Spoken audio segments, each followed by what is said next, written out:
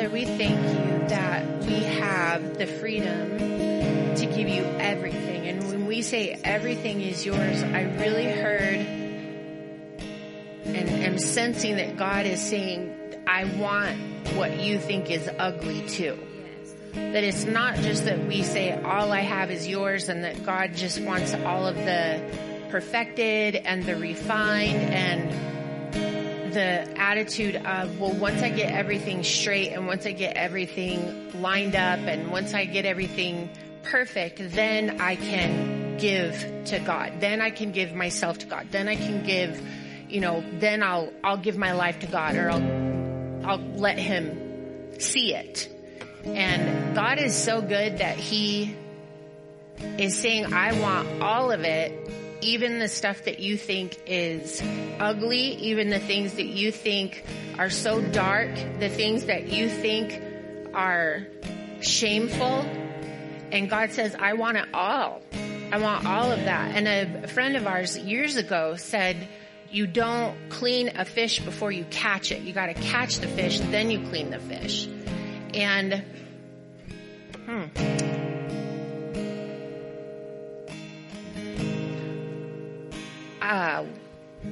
as a church, we need to be ready for the stinky fish. Because there are people that want to come in and will come in and are coming in that don't look like you, they don't smell like you, they don't talk like you, and they don't dress like you. We've got to embrace them. Because I wanted somebody to embrace me, right? That's a whole nother deal. We got to let God have our, can we say this? Let God have our prejudices. Ooh, Lord, you're going deep.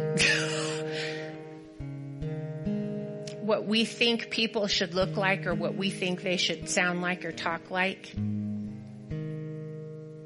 we just got to give them to God. Our job, say this, my job as a Christ follower is to lead people to the lap of the Father. That's my job. It's not your job to clean them up. It's not your job to tell them how to act. It's not your job to tell them what should and shouldn't come out of their mouth. Your job is to lead them to the lap of the Father. And you let God have them. And somebody needs to hear that for somebody that you're close to right now. Let God have them. You can't change them. Somebody needs to say this, I'm not Jesus. You can't change them and you can't save them. Your job is to lead them to the Father and then let him have them. So for anybody right now that you're praying for someone, hopefully everybody in here is praying for someone, right? No, but for real, you're praying for somebody that you're really praying for them to have an encounter with God. Not just to come to church, not just to pray a prayer, but you're praying for an encounter with God, because you can see that there are areas in their life, not in judgment, but you're seeing that there's areas of their life that are not open to God's best because of choices that they're making. So right now, I want you just to get their name on your heart, and I want you to just begin to pray for them right now.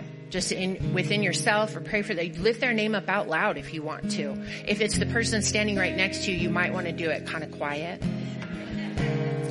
So Father, we thank you that you love the unlovely, because there's no one that is outside of your reach. There is no one that is too far gone, and that there is no one that is beyond your power. That your glory and your love never fails. And Father, we lift up this person to you. We lift up those people that we're praying for. And we say right now, in the name of Jesus, Holy Spirit, be released to go after them and encounter them. Encounter them in their sleep. Encounter them in their drunkenness. Encounter them in their high. Encounter them in their addiction. Father, we release your presence to come into their space and to overwhelm them with love in such a way that it transforms them from the inside out. And Father, we trust you with them. We trust you with them. In Jesus' name. Amen. Amen. Amen. Yes. Yes, yes. Turn around and tell someone, you are lovely. You are lovely. You are lovely.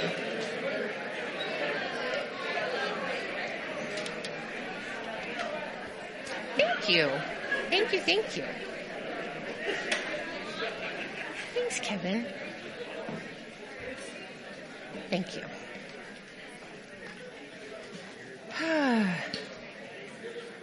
Man, Cole and Kelsey, I have to say this. This is one of my favorite stories about Kelsey. This was back when we were in the hotel. And I don't remember if Ken called you or if we heard about it the next week. But whatever was being ministered, we did find out that it was because of Darren's message that Kelsey learned what circumcision was. So, if you want your kids educated, we've got the Gen Now junior high and high school kids in here, so maybe you can have that conversation on the way out. Anyway, man, it's been so good. Kelsey babysat Rhett for us when he was little. Andrew oughta, huh? Yeah. I'm pretty sure that he's not here this morning, so I can say this. I'm pretty sure you were his first crush. We knew then that he had good taste. We were like, all right, this is going to be good. Okay. So it's been a blessing and an honor to get to do ministry with you both. Thank you for allowing us to be part of your journey and having them in our home group, getting to have them in our home. Cole is a man of few words, but when Cole speaks, we could all shut our Bibles and like, all right, home group is over. Because Cole comes with deep, profound stuff, and you just need to chew on that for a little while. So if you've never talked to Cole, he's leaving town, so you're too late. No, I'm just joking. So anyway, well, we're glad that you guys are here this morning. My name's Lynette. If I've never had the opportunity to get to shake your hand or meet you, I hope to get to do that. And we're just thankful that you would consider this to be your home. When we started the church back in 2000, that was our concept, was we wanted, if somebody comes to my house, I don't have furniture that you can't put your feet up on.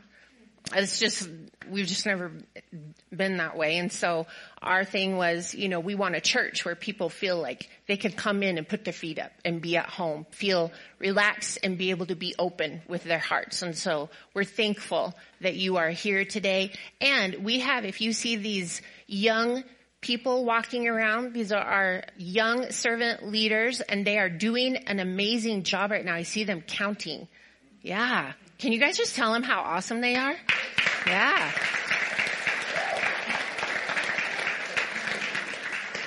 Are they the cutest or what? All right. So this morning I'm going to jump off. We're going to, if you want to go with me, we're going to start in Proverbs chapter 3. And look at your neighbor and say, trust. Look at your other neighbor and say, trust. Yes. All right. Proverbs chapter 3, and I'm going to start in verse 5. I'm reading out of the New King James, and it says this: trust in the Lord with all your heart and lean not on your own understanding. In all your ways acknowledge him, and he will direct your paths. Now, if you break this down and look each one of these words up in the Hebrew, a deeper, more expanded reading of this would go like this. That word trust would break down to be bold and secure in hope in the Lord with all your feelings, emotions, and passions. And do not support yourself by your own intellect.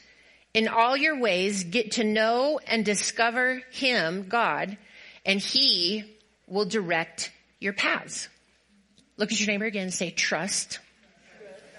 So when the Bible says to trust the Lord with all your heart, we'll just go really deep into the Hebrew of that, and all means the totality. All means all show enough. That's what all means. Leaving nothing out. He's saying, trust the Lord with all your heart. And the heart in there is he's not leaning on your own understanding, but you trust him with all your heart, your feelings, your emotions, and your passions, holding nothing back. It means that we are to trust God above our feelings, that we're to trust God above our emotion, that we're to trust God even above our past experience. That we trust God more than anything else. Because here's the thing, is if we are being led, he says, trust in the Lord with all your heart and lean not on your own understanding, but in all your ways acknowledge him and he will direct your paths. He will lead your paths. But here's the deal. If we are being led by our emotion, by our experience and our feelings, what that is doing is we are being led into the future by our past. Because your emotions, your feelings, and your experience are all formed based on what has happened behind you. And if what has happened behind you has been good or bad, if you rely on that to direct your path, you are constantly being led and dictated by your past. And nobody would want that. Nobody would say I would like that. Well, the picture that I get is like a snake that is eating its own tail. Led by your feelings and not by the Lord. See, Hebrews chapter 11 and verse 1 says, now faith is the substance of things hoped for, the evidence of things not seen. Both of those words, faith and hope, have their anchor in the future. And both of those words, in the very definition of them, have the strong concept of trust. Both of those words, faith and hope. You cannot have faith and you cannot have hope without the anchor of trust. And both of those are anchored in the future. So when he says to lean not on your own understanding, don't lean on your past, don't lean on your experience, don't lean on your own emotions, because those things will lead you into a continuation of what your past has been. However, if you will allow faith and hope, which are anchored in the future, because we do not have faith for what we already see. It's the evidence of things not seen. So it's the things in the future that we don't see yet. And in order to have faith and hope in what we don't see yet, we have to trust God. Look at your neighbor, say trust. So, we put our faith and trust in the God of hope above your current circumstances. Whatever that is, whether it's a circumstance that you've created, whether it's a circumstance that you have absolutely no control over whatsoever. There is very little in this life that we actually have total control over. You have complete and total control about what you look to your future with. Whether you allow your future to be dictated and led by your past, or whether you allow your future to be dictated by trusting in God. That's one thing you have total control over. There is a account in the Bible that is a really good demonstration of trust. We're going to look at a couple of those this morning. The first one I want to look at is in Matthew chapter 8. And it is the account of the Roman centurion that comes to Jesus.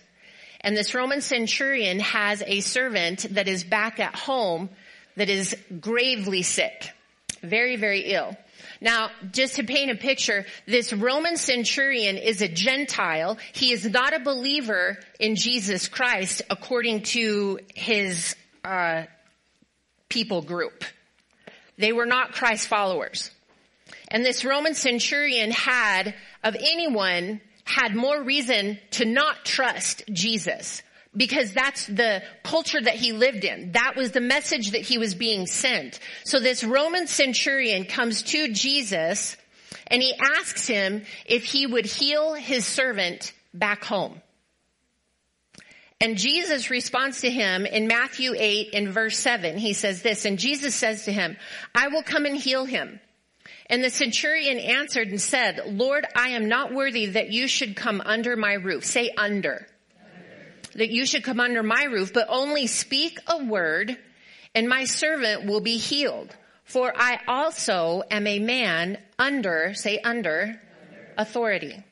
He goes on in verse 13, and it says this, Then Jesus said to the centurion, Go your way, and as you have believed, so let it be done for you. And his servant was healed that same hour. Now that word believed, when he said to him, he believed that it was done for him. That word believed in the Greek is trusted. He trusted that it was done for him. Now the centurion said to Jesus, when Jesus says, yeah, I'll come to your house and I'll pray for him. The centurion said to him, not that you should come under my roof. What was he saying? Because then he follows it up and he says, because I also am a man under authority. What the centurion was saying is, I am not asking for you to come under my authority. I am asking to come under your authority. Because I understand authority. He said, I also, meaning I see, I recognize, and I trust that you are a man. You, Jesus, are a man under the authority of God. I also am a man under authority. And when he said, I don't want you to come under my authority, I'm asking for you to do something that can only be done by me coming under and trusting the authority that you serve. And as he said that, Jesus marveled at the trust that this man had in the authority that Jesus was covered by. So much so that Jesus didn't even have to go to him. The man believed so much that he didn't need Jesus to go to his house. All he needed to do was say the word. And this centurion trusted in the word that Jesus spoke because he trusted the authority that Jesus was under. Quite some time ago, Darren's pastor back in Oklahoma made the statement, Pastor Willie George from Church on the Move, made the statement, and I've never forgotten it. Get under what God put over you so that you can get over what God put under you. That is a complete statement of authority. What he's saying is get under the authority that God has placed over you so that you can get over all that God has placed under your authority through Christ Jesus. So when the centurion speaks to Jesus, he is recognizing the authority that Jesus carries, and he is putting himself in a position of being under that authority so that the sickness that had attacked his servant would then come over the sickness and defeat the sickness. Get under what God put over you so that you can get over what God put under you. It's all a matter of authority and trust in putting yourself up under that authority. When we don't trust in God, we place ourselves out of his authority. When we trust in God, she doesn't understand. Oh, okay.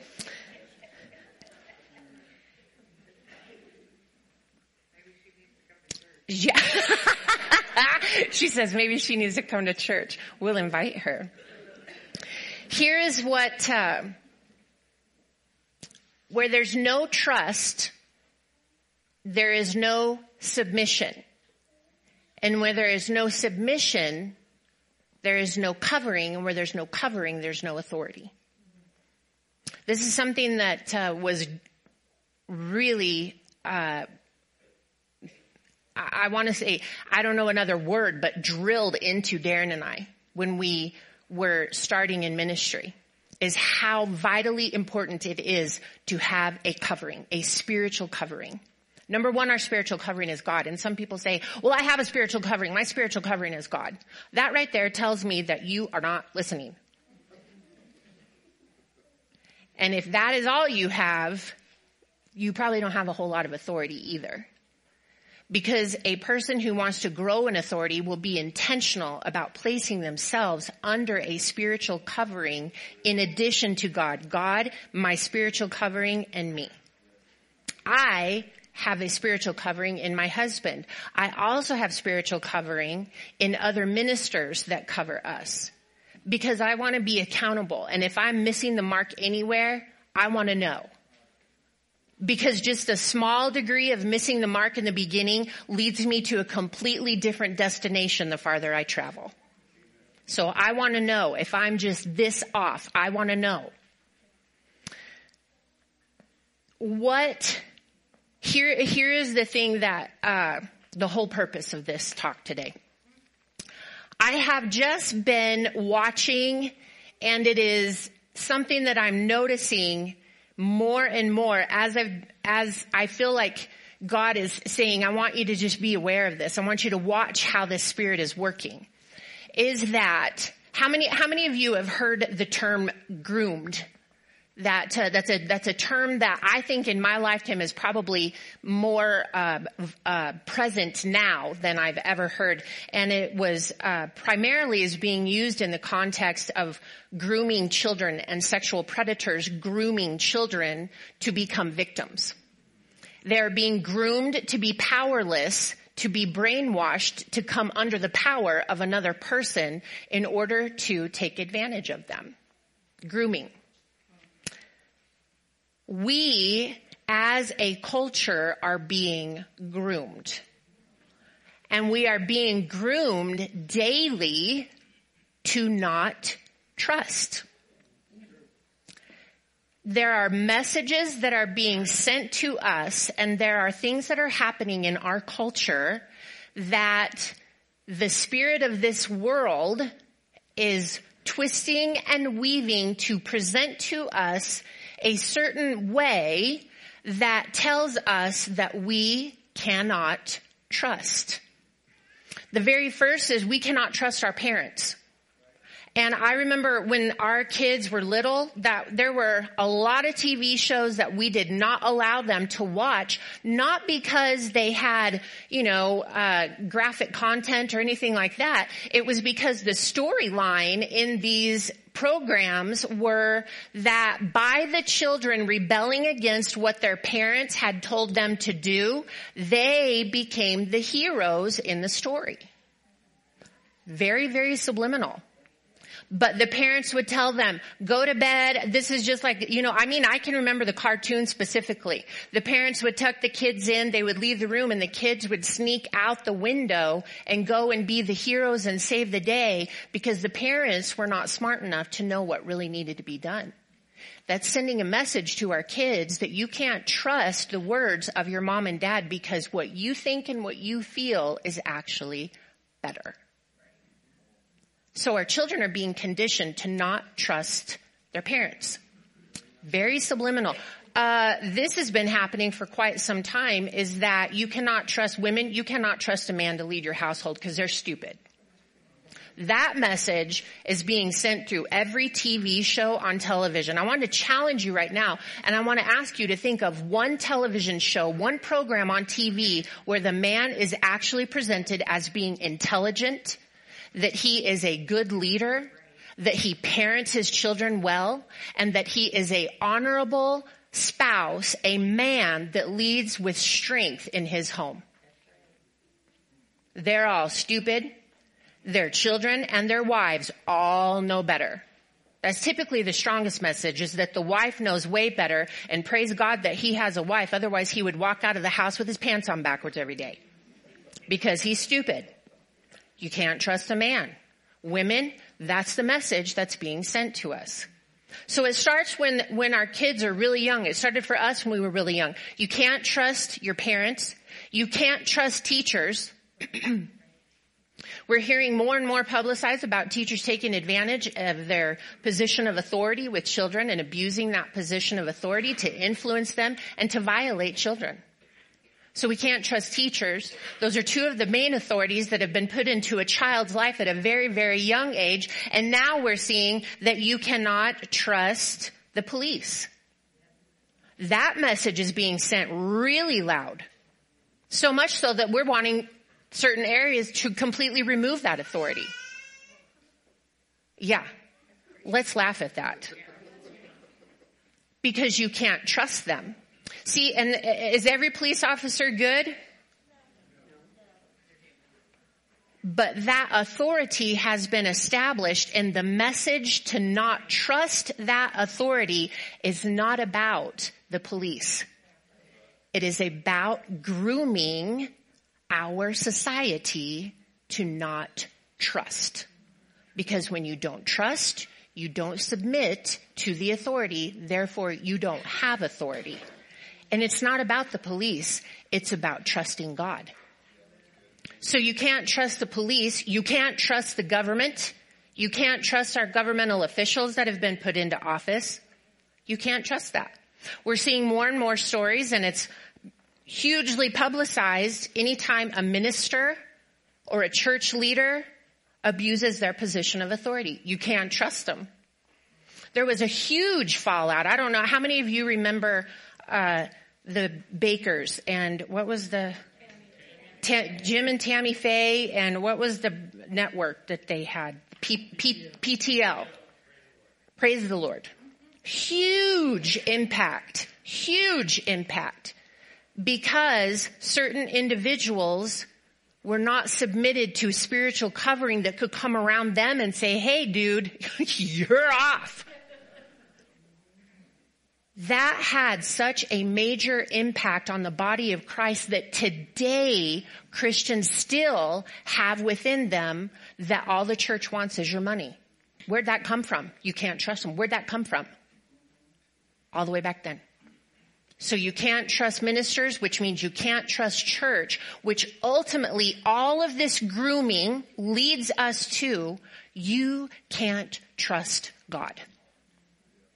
That's everything. All of that has nothing to do with the teachers, has nothing to do with the police, has nothing to do with the government. That same spirit is working today to say you can't trust God. So much so that now we can't even trust God that He knew how to create us.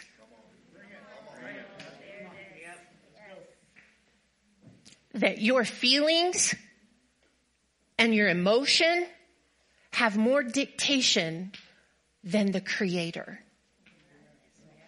Have we all felt uncomfortable in our skin at times in our life? Oh, geez, come on now. But when we are fed a message and when we begin to believe that there is something internally that I know better than the way the Creator created me, we really need to check that message. Where's that message coming from? I'm just the pot. The clay pot. All of us here in Colorado were like, hey, what pot are you talking about? The clay pot. I am on the potter's wheel. The clay doesn't get to tell the potter how to make it. Because see, there's a destiny. Man, y'all, I could go with this. There is a destiny and there is a specific design and purpose that the scripture is very plain that says to us that God knew you before you were in your mother's womb. That there was a purpose and a plan created for you before you ever took your first breath.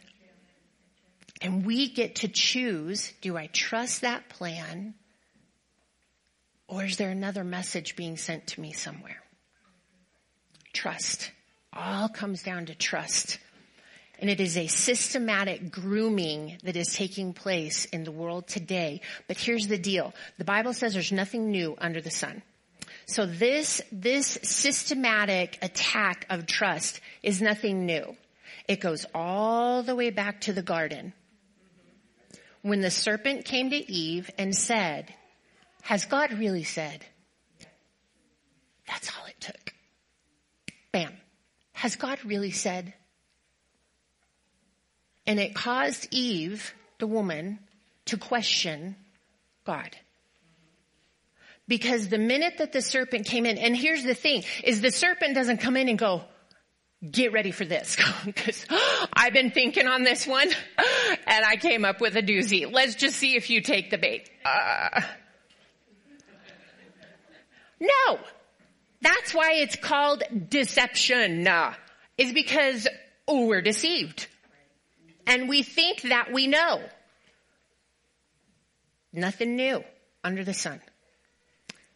When the serpent came to Eve and said, has God really said? That same tactic is being used over and over and over and over. Has God really said?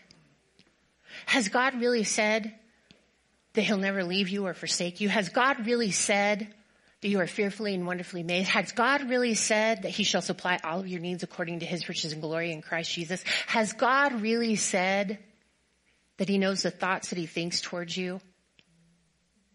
Has God really said? And sometimes we can think, yeah, God's really said that for everybody but me.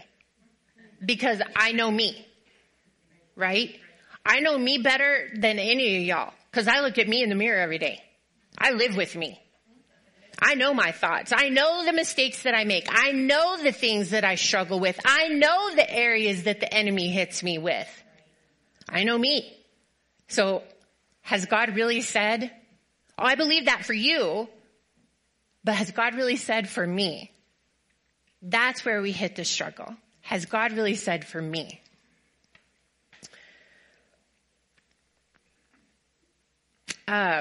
Thursday night, this past Thursday, we had women's group here, and it's an amazing group. Third Thursday of every month. If you've never been, here's your invitation. So at the end of the group, Christy Bouchon got up and she was sharing out of a passage in the New Testament where Jesus has sent his disciples out on a boat and a big storm came up, and this all happened while Jesus had gone away to be alone to pray. And as this big storm has come up, then Jesus comes walking on the water to the boat, and the disciples are freaking out. Number one, because they're in this storm. And when the disciples are freaking out because they're in a storm, these dudes are fishermen. And so if they're freaking out, it's like a for real freak out moment. It's kind of like I'm all good as long as Darren is good. But if Darren is like, hey, this is sketchy, okay, now I am scared. Super quick story. We were our first time in Atlanta, and I wanted to go see some of the historic homes in Atlanta. Well, how many of you know that when you map or use Siri for stuff, Siri doesn't really care what neighborhoods she sends you through? So, yeah, she don't care. So, we ended up down in an area where we should not have been in our little rental car. And I'm in the passenger seat and I'm looking around and I'm thinking, I'm pretty sure we're not supposed to be here. And I look at Darren and Darren goes, do not look to the right. Do not look to the left. Father, I pray in the name of Jesus that you just make us invisible. And he starts praying in tongues out loud. Okay, now I'm scared. Now I don't care how loud he's praying in tongues, I'm going to pray louder. Because if he's praying in tongues out loud, that means that we should all be really, really afraid. Like, put your helmet on afraid, okay? So that's where I go whenever he is unsettled, is the way that I was just unsettled. So, fishermen on the boat, they were unsettled, okay? So, in Matthew chapter 14, in verse 28, it says this. So, Jesus is coming to him on the water, and Peter calls out to him, and he says to him, Peter answered him, Jesus, and said, Lord, if it's you, command me to come to you on the water. And he said, come. And when Peter had come down out of the boat, he walked on the water to go to Jesus. Peter said to Jesus, Lord, if it's you, command me to come to you. And Jesus responded, come. Now this is where Christy focused in. This word come here in the Greek means to go, to enter, and to grow. Say that. Go, enter, grow. Come. When he said come, that's what Jesus said to him. Enter. Come on. Christy said that she had heard another minister say this, is that when Peter walked to Jesus, he didn't actually walk on the water, that he walked on that word, come. When she said that, like out loud, I went, oh, that was so good. That was revelation to me. Now, I don't know if I heard anything else that she said, because the minute that she said that, this whole download started happening. And I was like, God, this is so good. So I hope that you get as excited about this as I did, because you may not hear anything else that I say. So anyway, so when Peter stepped out, he was walking on that word, come. He was walking on the word that Jesus spoke, because he trusted the word that Jesus declared, come. Now, this was not the first time, Chrissy brought this out, this was not the first time that Peter had heard the word, come. The first time that Peter heard that from Jesus was the first time that he heard Jesus speak, when Jesus said to him and his brother, come and follow me. So when Jesus said, come and follow me, that word come in the Greek has the connotation of an urgent calling. When you look it up in the Greek, it actually has an exclamation mark behind it. It means like, right now. We're not messing around. Like, do it right now. Drop everything. Come. So when Jesus spoke that word to Peter, when he said come, that calling, that urgent, Peter dropped everything and he trusted the word that Jesus spoke to come. So he left, the Bible says that he left everything. How much is everything? All. He left all when Jesus said, come. Now, when he left all, he didn't have no plan B. There was no plan B. It wasn't like, well, we'll try this God thing. We'll go to this church, and if we don't like it, well then we'll go to that church, and if we don't like it, we'll just stay home and have donuts. Right? We'll just stay home and eat waffles. There was no thing with Peter. Peter was all in. Where have we heard that? When Peter answered, come and follow me, it would give him the authority, because he had come under the call to come with all, because he said yes to trust the come to me. It gave him the authority to call out to Jesus to say, bid me to come to you. If Peter had not responded with his whole heart in trust to the come and follow me, he would have never had the authority to call out to Jesus on the water and say, bid me to come to you. Now, because Peter had submitted to the authority of Jesus and trusted, it gave him the full permission to step out of the boat, to come to Jesus, to step into the experience of growing with Jesus in that moment.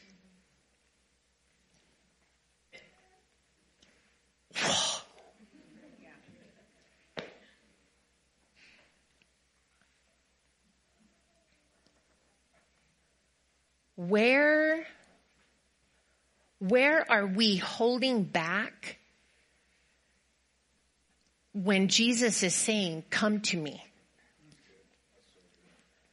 And because we're holding back in not trusting, because we're being conditioned and groomed to not trust. So where are we holding back in not trusting in the simple invitation to come to me? That now we're being hindered in our ability to ask for those big things, the miracles, the signs and the wonders. God, do the impossible. God, do the impossible for me. Bid me to come to you on the water. Yes. But when you have said yes with your whole heart, when he says, come follow me, you trust him. Yeah, I trust him that when I die, I'm not going to burn in hell. But I don't really trust him with my finances.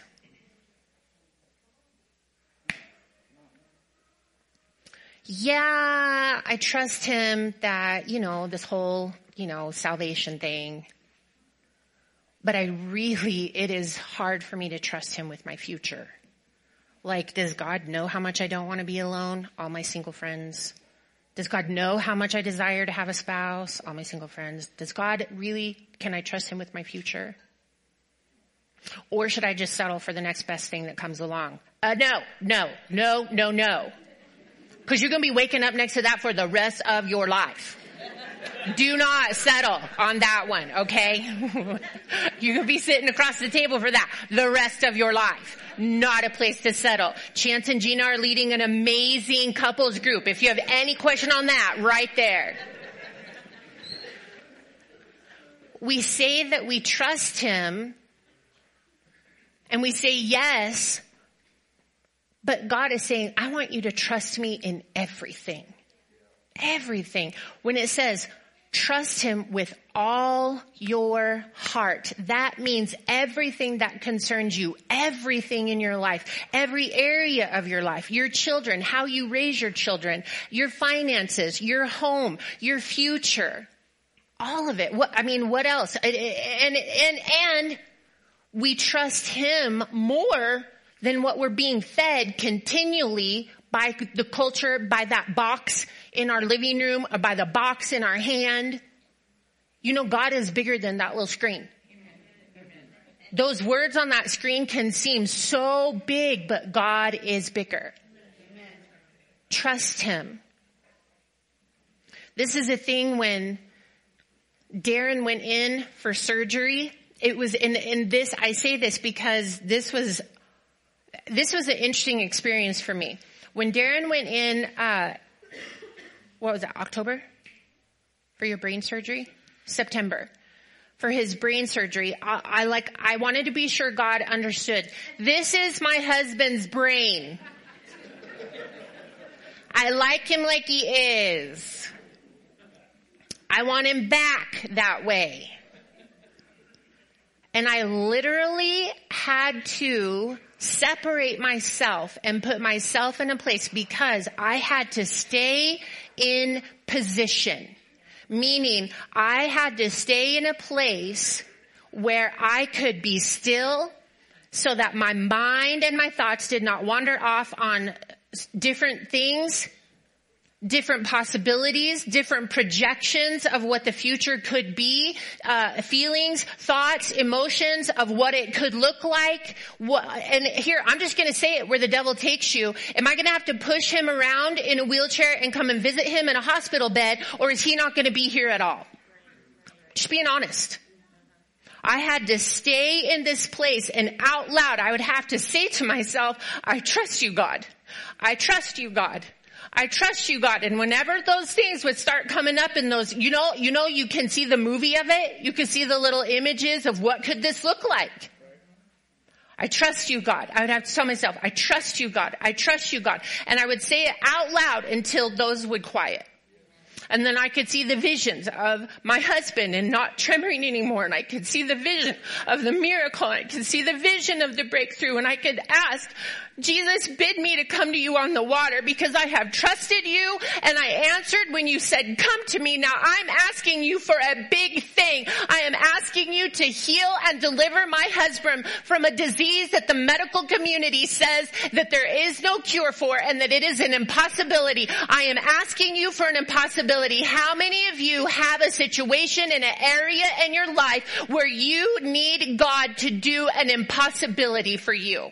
If you have an area of impossibility, you need to answer yes when he says, come and follow me. That area of impossibility submits when you answer with your whole heart, yes, Jesus, I will follow you. I'm not holding an area back. Well, I'm going to hold this little area of pornography because that's what comforts me. I'm going to hold this little area of gambling because that's what makes me feel better. It's an escape. I'm going to hold this little area of cussing because I just can't get control of it. I'm going to withhold this little area of food because that's what makes me feel better. I'm going to withhold this area of getting to blow up and flip people off when I want to because I just can't control that finger.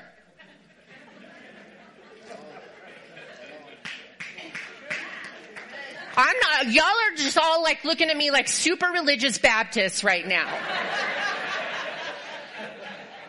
I might be in the wrong church. This is real life. We all come to church with our biggest freaking Bible and stickers all over our car. Oh, I trust him.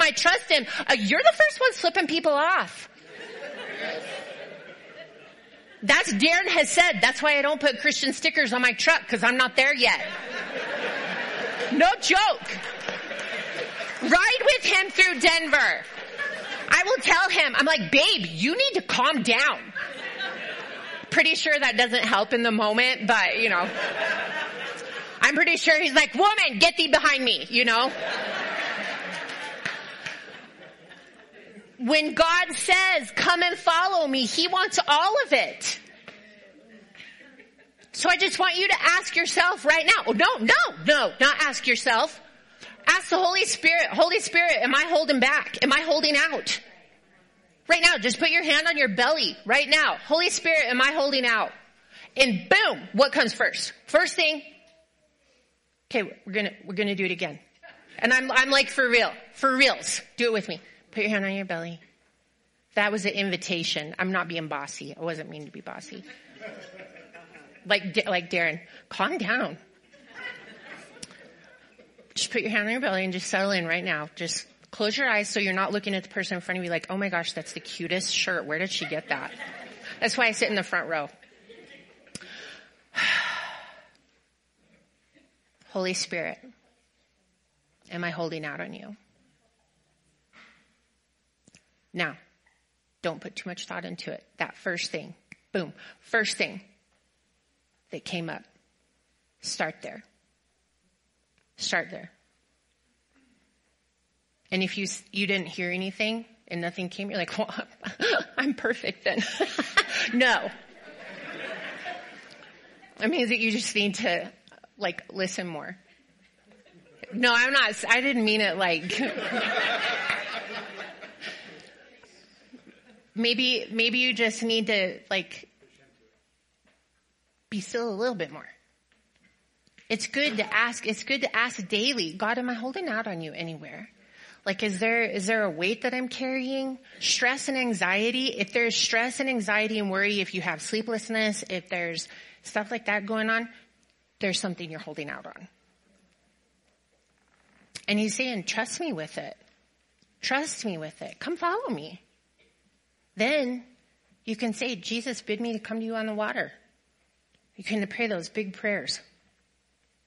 Because here's what it says to us. I love this in John chapter 14. This is out of the Passion Translation. It says, I tell you this timeless truth. The person who follows me in faith, believing, which means trusting in me, will do the same mighty miracles that I do, even greater miracles than these, because I go to my Father. For I will do whatever you ask me to do when you ask me in my name. And that is how the Son will show what the Father is really like and bring him glory. Ask me anything in my name and I will do it for you. That word in the Greek literally means under.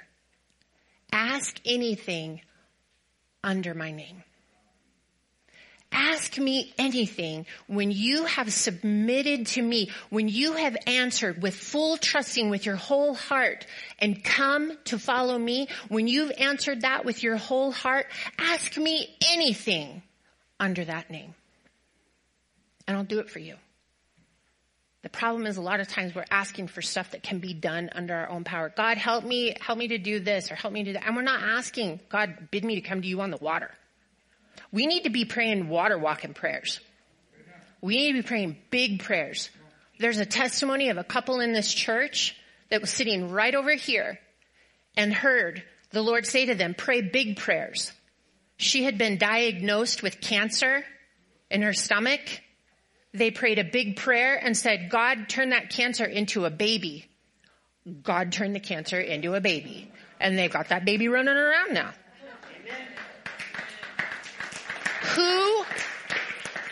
Who thinks to do that? God turned the cancer into a baby. Oh, they did. God bid me to come to you. And he did. Big prayers. There are big prayers in this church. We just need to press into it. Come and follow me. Come under me. So that you can ask me, bid me to walk on the water. And my answer to you will be yes. This is my last scripture. I like this one. Well, I like all of them. You ever do that? Oh, this is my favorite. Yeah, because I don't really like the other one. Yeah, this is for real good. Message translation. In Matthew chapter 16, I like this, and just what I was talking about. So Matthew chapter 16, then Jesus made it clear to his disciples that it was now necessary for him to go to Jerusalem, submit to an ordeal of suffering at the hands of the religious leaders, be killed, and then on the third day be raised up alive. And Peter took him in hand and protesting, impossible, Master, that can never be. But Jesus didn't swerve. Peter, get out of my way. Satan, get lost. You have no idea how God works. Then Jesus went to work on his disciples. Anyone who intends to come with me has to let me lead. You're not in the driver's seat. You're not in the driver's seat. I am. Look at your neighbor and say, I am. You're not in the driver's seat. I am. I lost my place there. Come to me in the driver's seat. I am. Don't run from suffering. Embrace it. Follow me and I'll show you how. We are a culture who loves comfort. Are we not? If it's a little bit uncomfortable or you can't get it in the drive-thru or 30 seconds in the microwave, God is just not working today. Along with trusting comes patience. That's a whole nother message. We'll tackle that another day. He says, follow me and I'll show you how. Self-help is no help at all. Self-sacrifice is the way, my way, to finding yourself, your true self. What kind of deal is it to get everything you want but lose yourself? What could you ever trade your soul for? He's saying to us, trust me with your whole heart, with all of it. Trust me with your future. Trust me with your past. Trust me. God will take all of it, because here's the thing that I've learned is God wastes nothing. No matter what it is, God wastes nothing.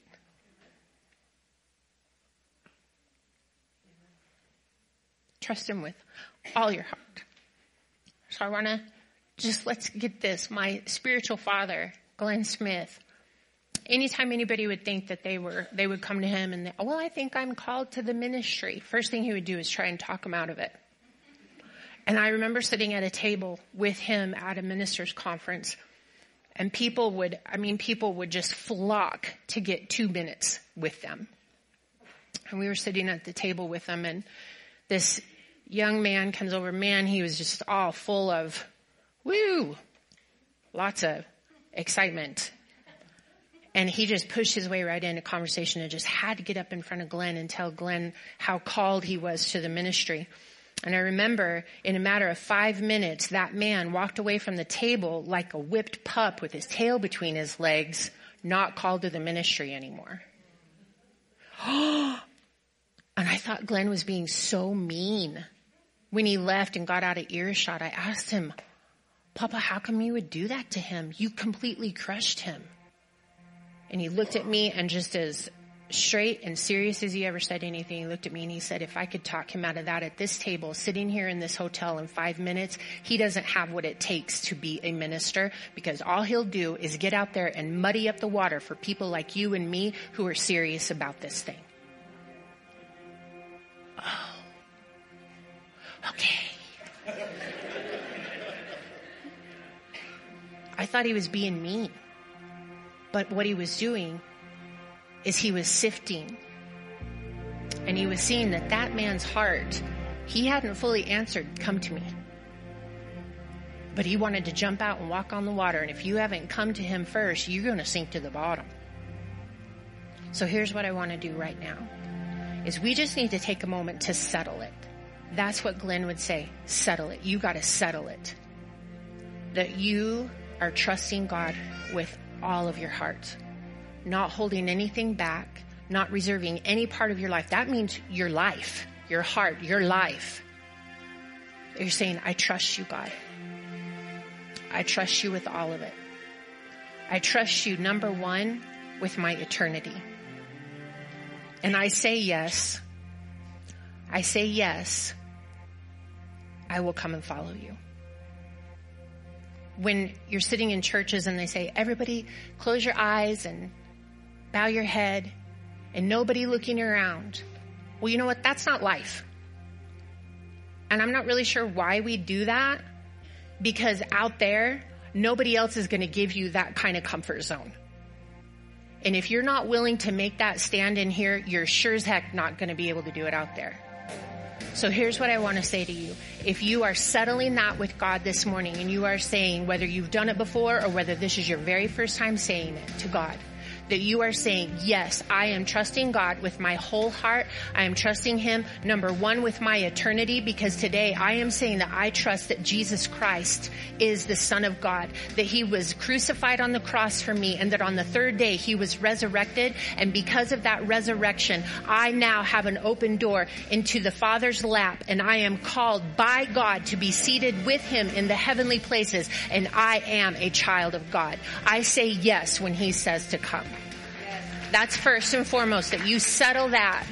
And then when you settle that, you say, because of that, I'm following you, and I trust you with every area of my life. That includes my time, my finances, my fears, my worries, my successes, my victories. I trust you with all of it. So if today you are saying, God, I settle it with you, and when you said to come, I am saying yes to you. Whether it's your first time or whether you're confirming that, I want you right now to shoot your hand up, stand up, whatever it is, because you need that confirmation. So if that's you and you're just saying, yes, Lord, I say yes to you with my whole heart. When you say, come to me on the water, I'm saying yes.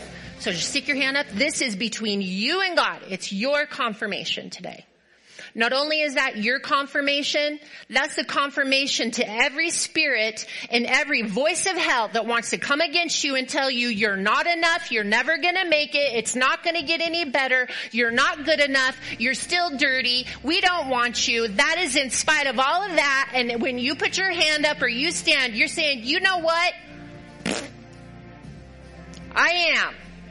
In Jesus' name. Now give somebody around you a high five that's doing the same thing as you. And here's what I'm going to say. Next Sunday, we are doing water baptisms right after church. And whether you've ever been water baptized or not, that is your statement. It's not just getting wet. It is a prophetic declaration saying, I said yes to God to come and follow him. And as I am dunked down into the water, it is prophetic. It is speaking to the future that when you come up out of that water, that you are walking in the same power that resurrected Jesus Christ from the dead. That's what baptism is about. That you're not walking in what you can do. You're walking in the power of the Holy Spirit that lives and dwells on the inside of you. And you can get baptized as many times as you want to. If you didn't get wet enough, you could get wetter. Right?